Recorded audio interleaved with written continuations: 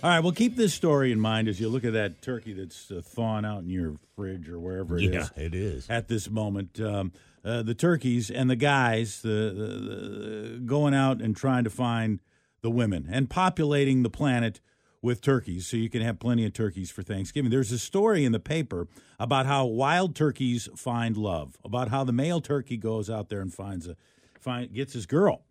And, you remember back in your days of clubbing and going out with the guys and how, everybody kind of had a role to play with your group of guys when you go out. Sometimes if you go out with the guys, maybe you were somebody's going to be the driver. Well, maybe somebody's you picking up the tab. Maybe you had a girlfriend at the time, or you just started a relationship, but you're still going out with the guys. So you're telling the guys, "Look, I'm not trying to pick anybody up here tonight, but I will help. I'll be the wingman. I'll introduce.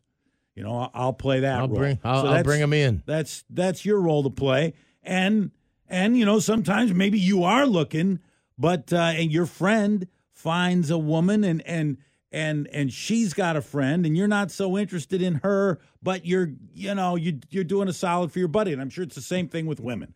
Women go out and they're with a friend and there's a guy over there they're interested in, but the other guy they're not so interested in, and they probably ask their girlfriend, "Well, can you just kind of hang out with him? I know you're not going to like him or anything, but can you just it'll just make it easier for me." And you're like, "Okay, fine." Makes the numbers balance out. You know how it all works. Well, okay, so here's how it goes for turkeys. Okay, according to this story in the paper, wild turkeys spring is when they start their mating game. Okay, start doing the dance, and they congregate in lawns and fields, and sometimes in the middle of the street. The guys will let the ladies know, "Hey, I am available and I'm looking around," by puffing out their feathers, fanning their tails, and dragging their wings on the ground.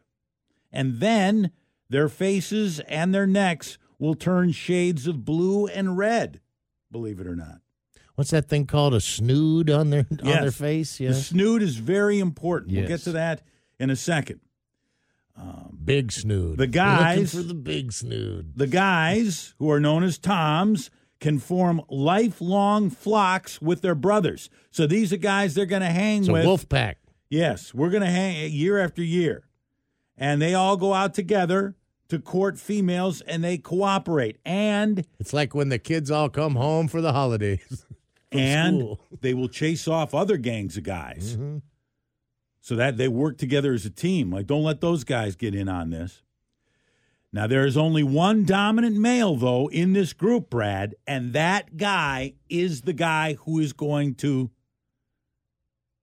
try to get the conquest. Everybody else, all the other guys are trying to help him? Yes, that is their role. Okay, the subordinate brothers. And if they brothers, pick up some of the sloppy seconds, then so be it.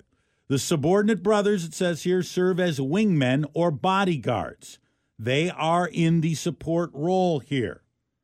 On average, the dominant males with their wingmen will produce 7 offspring a season.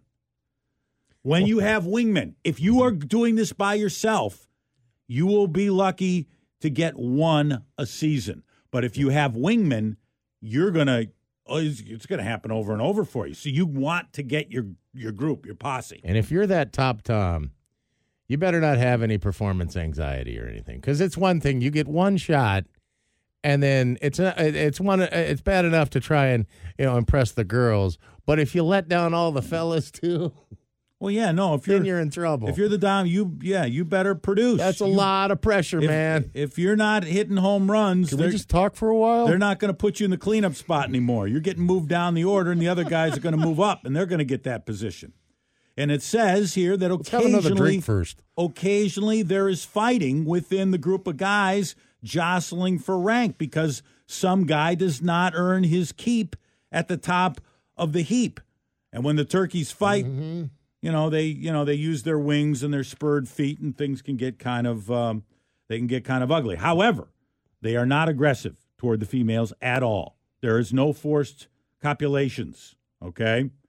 Even though the women are half the size as the guys, but this is all done respectfully. Permission is asked. Yes. There's a little bit of a courting. Come on over to, maybe it's not even done in front of the other guys. I don't know. I'm not quite sure how all that. But what the women are looking for is, in their turkey, in their tom, they want a guy, according to this story, with a long snood. Oh, you want the long snood. Yeah. The snoods are the finger-like fleshy protuberances that flop over a turkey's beak.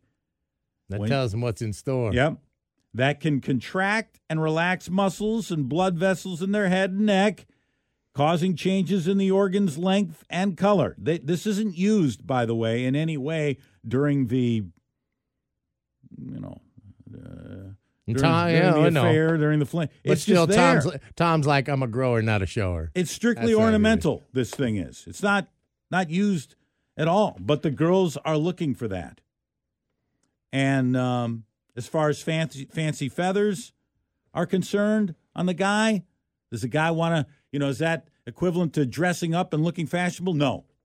Girls don't care about the feathers. They don't care about that at all. It's all about the snood. I love watching the bird dances and stuff on some of those, wildlife shows and stuff. The whole mating thing that goes on, and the feathers and the dancing and that's great. It happens with turkeys too. So if you see a wild turkey in your neighborhood, notice that snood. And if you see a guy with a big snood, that's a happy guy right there. I think the only turkey I'm going to observe is golden brown with gravy on it.